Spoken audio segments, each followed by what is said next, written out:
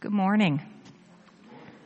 As your duly elected spiritual leadership, the session of HVPC desires to make our position on racism very clear. Huntington Valley Presbyterian Church is bound by and committed to the gospel of Jesus Christ. As such, we affirm our unity as members of the body of Christ. What injures any one of our members injures all of our members.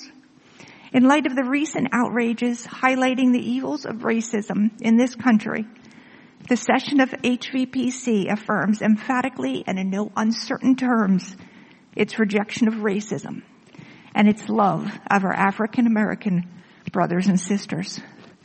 Genesis 1:27 declares, God created man in his own image. As bearers of God's image, all people share in divine dignity and are equal before him. Racism is an abomination to God. It distorts, diminishes, defames, and destroys those whom God, in his goodness, created in his image. The idea or ideology that one race is superior to another is contrary to the gospel of Jesus Christ. God's love in Jesus Christ casts out the fear that generates hatred. Christ's work on the cross has torn down the dividing wall of hostility and hatred so that we are no longer enemies of God and no longer enemies of one another. A key calling of the Church of Jesus Christ is the ministry of reconciliation, and we commit to continue to prayerfully seek God's wisdom in how to work towards that reconciliation.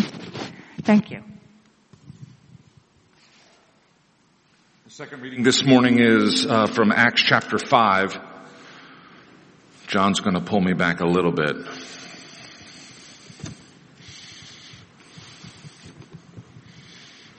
Acts chapter 5, verses 7 through 42.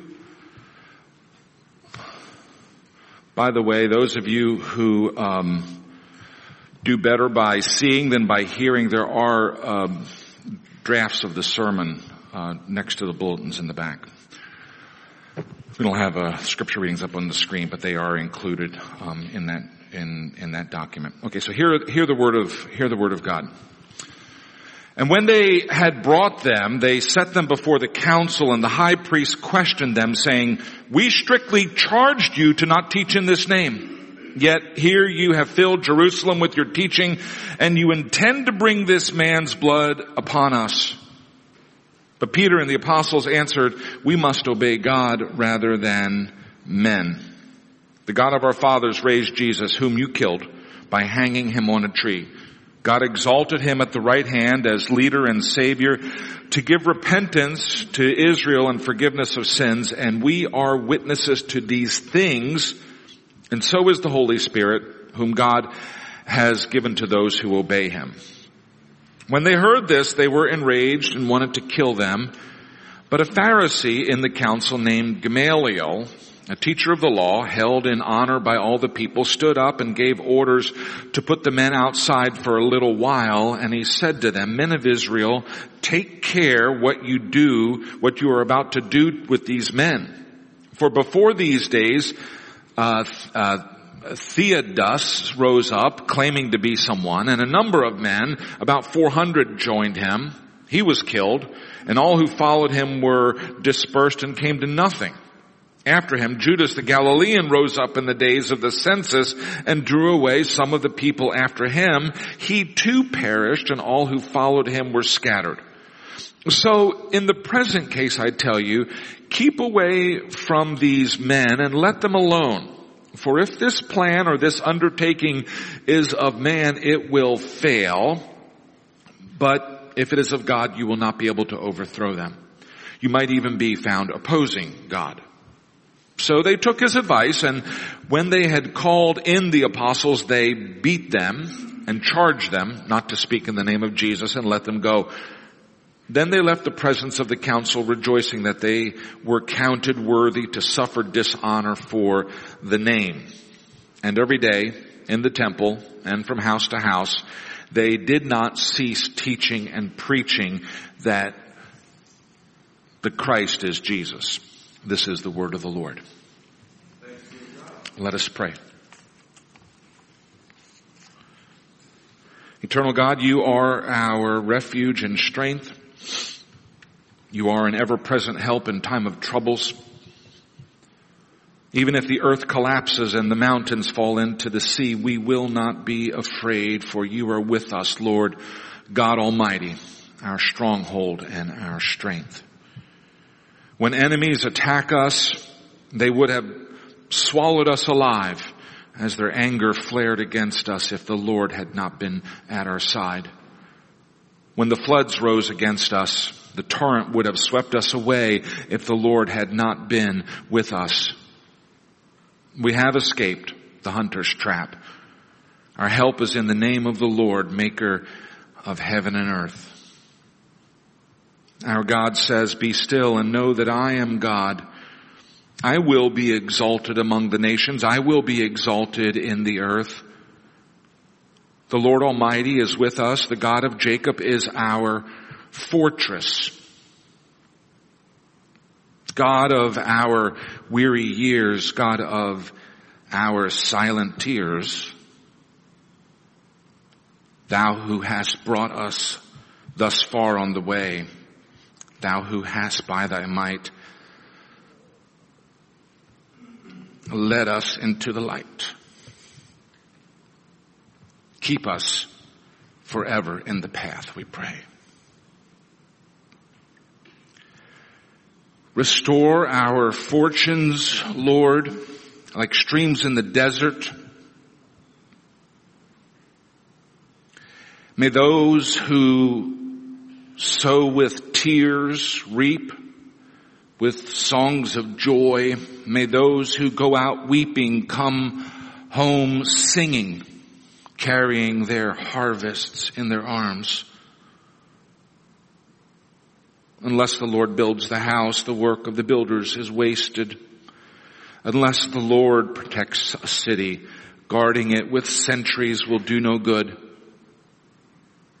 How joyful are those who fear the Lord, all who follow his ways. You will enjoy the fruit of your labor. How joyful and prosperous you will be.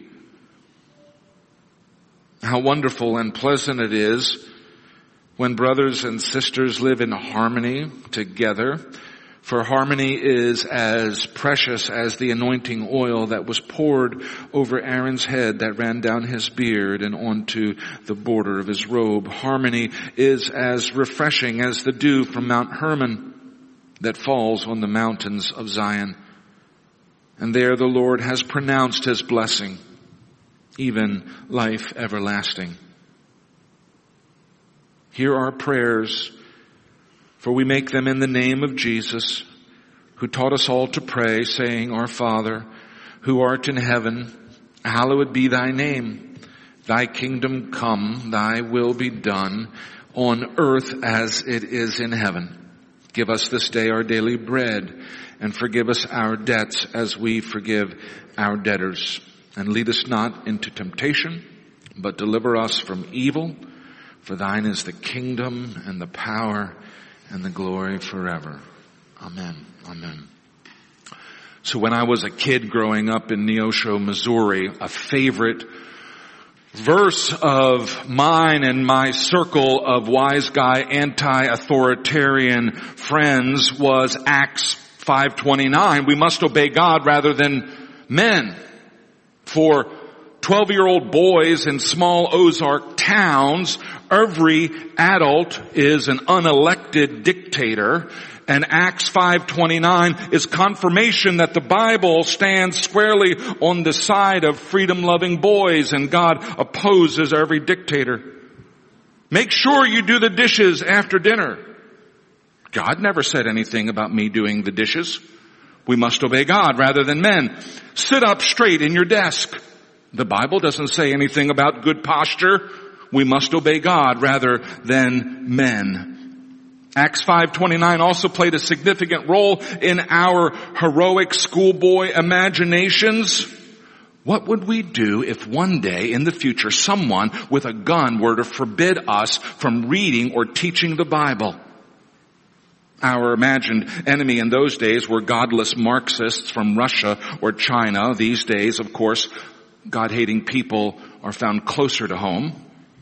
For us, small-town heroes of nonconformity, the consequences of our self-declared independence were rarely more dramatic than after-school detention or a week of kitchen duty. But for the apostles, appearing before the Jewish Senate, a group of men who were responsible for the death of Jesus just a couple of months earlier, the stakes were incredibly high. In 11 out of 12 cases, the apostles died for their unflinching faith. And the 12th died exiled from his family. By some estimates, 1 out of 7 Christians in the first century were killed for their faith. Now, I hope you noticed what the apostles say to the Jewish Senate, that it runs counter to what the scriptures say more generally about respect for constituted authorities. In the New Testament, for example, we read, "Let everyone be subject to the governing authorities, for there is no authority except that which God has established." The authorities that exist have been established by God. And then in the Old Testament we read, in the 5th commandment, "Honor your father and your mother as the Lord your God has commanded you, so that you may live long and that it may go well with you in the land that the Lord your God is giving you." Now, the Westminster Larger Catechism fleshes out what that honor your father and mother commandment is all about. Here's how it goes in the Catechism. Question: who are meant by father and mother in the 5th commandment? Answer: by father and mother in the 5th commandment are meant not only natural parents, but all superiors in age and gifts, especially such as by God's ordinance are over us in place of authority, whether in family, church, or commonwealth. So how do we square these two things? How do we square the Bible saying on the one hand that we are to respect and obey those in authority over us, for they have been put into that position by God himself, and on the other hand that we are to obey God and not men? That's the question I'd like to answer today. And I want to tell you right up front that the answer to that question is actually captured in 4 words from our Pledge of Allegiance. And those words are, one nation under God. So let's begin by talking about God-ordained authorities. The Westminster Larger Catechism mentions all superiors in age and gifts, especially such as by God's ordinance are over us in a place of authority, whether in family, church, or commonwealth. Westminster first mentions all superiors in age and gifts. And in that category are people without any specific legislated authority over us, without any specific power over us. In our culture, with its worship of youth, we have largely lost our respect for older people. Indeed, older people are regularly treated with disrespect and disregard. Age discrimination in the workplace is real. I remember when I was working for an advertising agency, one of the old men in our organization was Jack, who might have reached 60 years old. The people at the top of the ladder in that company of about 250 people were all in their mid to late 40s. And we all wondered how Jack had managed to survive to such an ancient age. The marketplace largely ignores old people because, well, old people don't buy as much stuff. Young people are the great consumers. Young families are feathering their nest. And so even though old folks typically have more wealth, young people with maxed out credit cards and fat mortgages are the ones who American business pays attention to. In 1964, some of you were alive then, in 1964, New Left leader Jack Weinberg coined the phrase, "Don't trust anyone over 30." In an interview with the San Francisco Chronicle, Abby Hoffman and Jerry Rubin popularized the saying, but Weinberg is the guy who said it first. And here we are 60 years later, and the young people of that generation are still kicking, and the Rolling Stones, who look like pickled cadavers, are still prancing on stage and making music. I'm not sure how they did that. In many traditional cultures, respect for elders remains a force. What would it look like for us if we were to regain that as a cultural value, a value that we once held?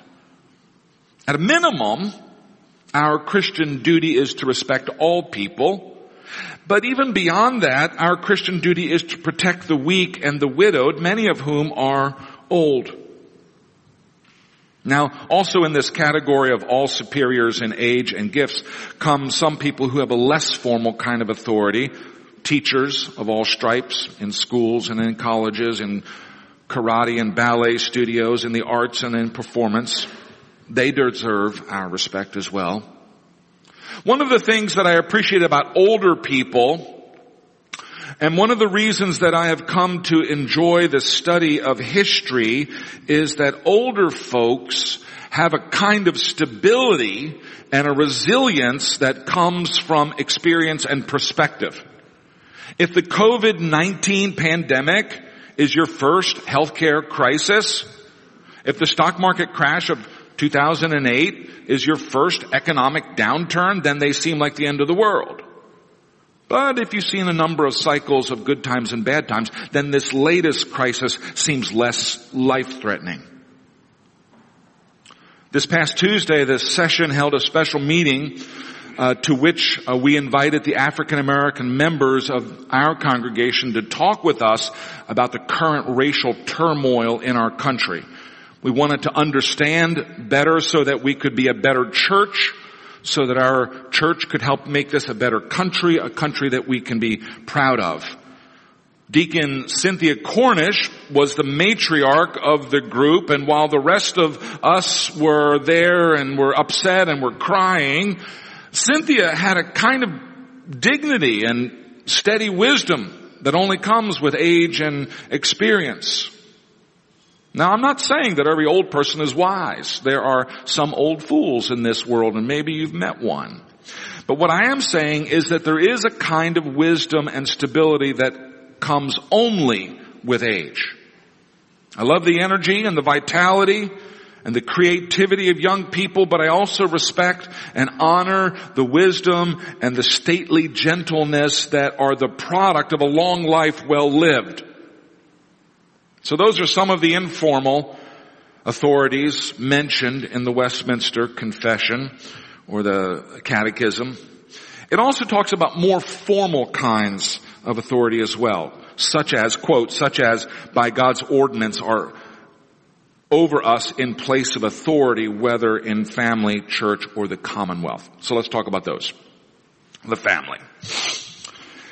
In God's providence, He provided for families so that children would be nurtured and cared for by parents who love them.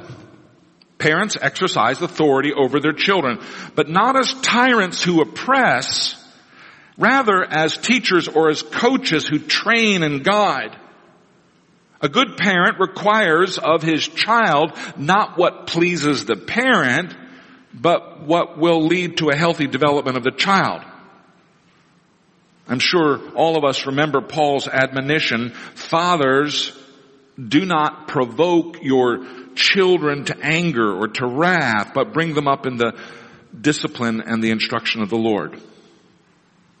Some of you remember Morrison's first law of biblical interpretation, which says, when Scripture says do not, it's because some of us do. And when Scripture says do, it's because some of us do not. Which tells me that some of us fathers are provoking our children to wrath. And some of us are not bringing them up in the nurture and the admonition of the Lord. Now notice Paul's concern for the children.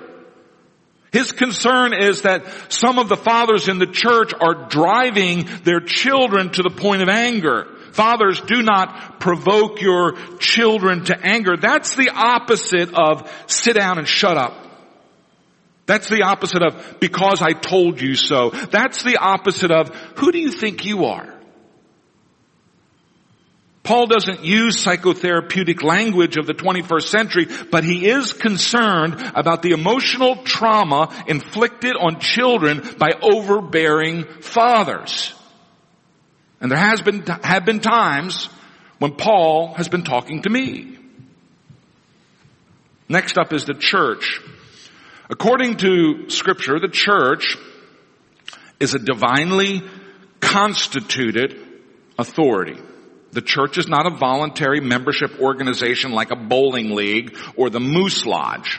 God established the church, and God established principles of governance within the church, and like those that are established within the family, those principles are there for the care and the nurture of the members. The apostles laid hands on and ordained overseers, we would call them elders or bishops, to govern the church. And Scripture tells us that we, the members of the church, are to recognize the authority of those individuals who govern the church. As we read in Hebrews, this is 13 verse 17.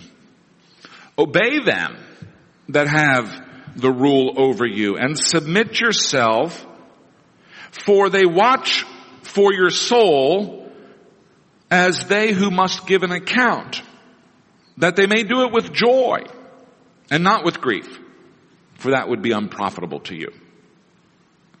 And last, the commonwealth.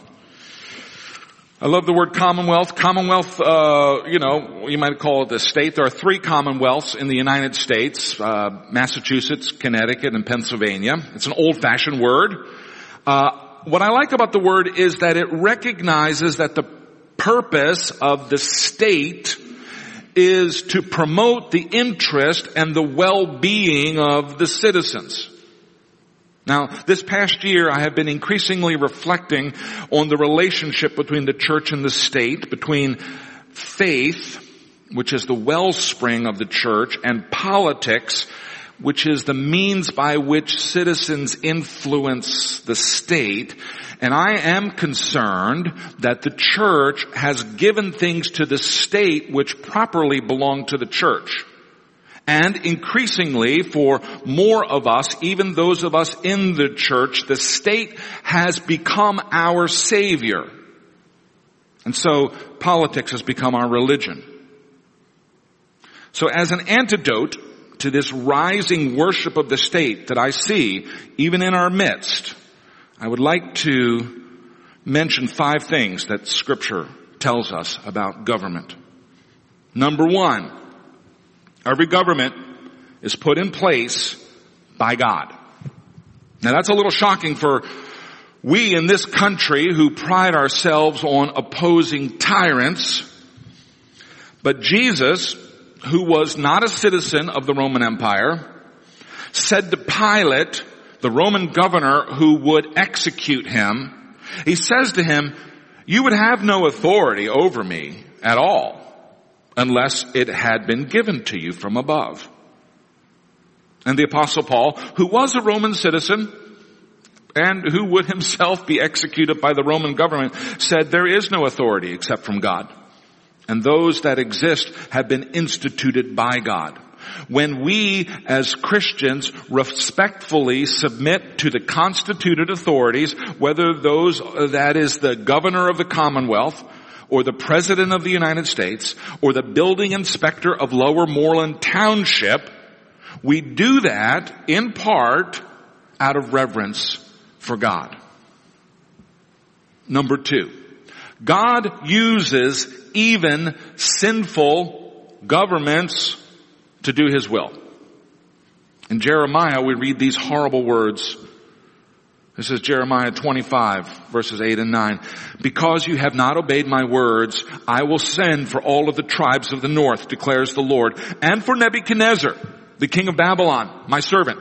And I will bring them against this land and its inhabitants, and against all these surrounding nations. I will devote them to destruction and make them a horror, a hissing, and an everlasting desolation." Even the pagan Nebuchadnezzar was God's servant, and even the death of Jesus was accomplished by God's plan, using pagans as we read in the Acts of the Apostles. This is Acts 4, verses 27 through 28. Truly in this city there were gathered together against your holy servant Jesus, whom God anointed, both Herod and Pontius Pilate, along with the Gentiles and the people of Israel, to do whatever your hand and your plan predestined to take place. Number 3, we ought to pray for those who govern us. Paul writes to Timothy, I urge that supplications, prayers, intercessions, and thanksgivings be made for all people, for kings, and for all who are in high position, that we may lead a peaceful and quiet life, and dignified in every way. Supplications, prayers, intercessions, and thanksgivings for all who are in high positions. You might find it hard to offer those kinds of prayers for those people if you hate those people. Number 4, we should honor and submit to those who govern us. In November 1789, Benjamin Franklin wrote to Jean-Baptiste Le Roy a phrase that has stuck in our language. Franklin writes, our new Constitution is now established. It has an appearance that promises permanency. But in this world, nothing can be said to be certain except death and taxes. You have to love Benjamin Franklin. Some of you might know that if my firstborn had been a boy, his name would have been Benjamin Franklin Morrison. And when someone gave us a dog, we tried to rename him Franklin, but it never stuck.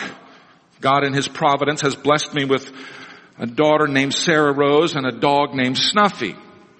Taxes are that part of the government that we hate most. And yet paying taxes is part of our submission to constituted authorities. Jesus wasn't afraid to talk about taxes.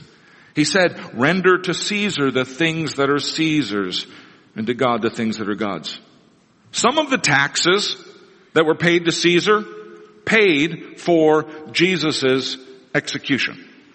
Some of the taxes paid to Caesar paid for the persecution of the church. And yet, Jesus is crystal clear. Pay your taxes. Submit to those who are in authority. Paul picks up on the same theme in his letter to the Romans. Let everyone be subject to the governing authorities, for there is no authority except that which God has established. The authorities that exist have been established by God. Consequently, whoever rebels against the authority is rebelling against what God has instituted. And those who do so will bring judgment on themselves. And I think Peter puts the finest point on the matter when he writes, be subject for the Lord's sake to every human institution, whether it be to the emperor as supreme or to governors as sent by him to punish those who do evil and praise those who do good. For this is the will of God, that by doing good you may put to silence the ignorance of foolish people. Live as people who are free, not using your freedom to cover up for evil, but living as servants of God. Honor everyone. Love the brotherhood. That's the church. Fear God. Honor the emperor. And number 5. This is the one that puts all of the rest of those into perspective. Every human government will end.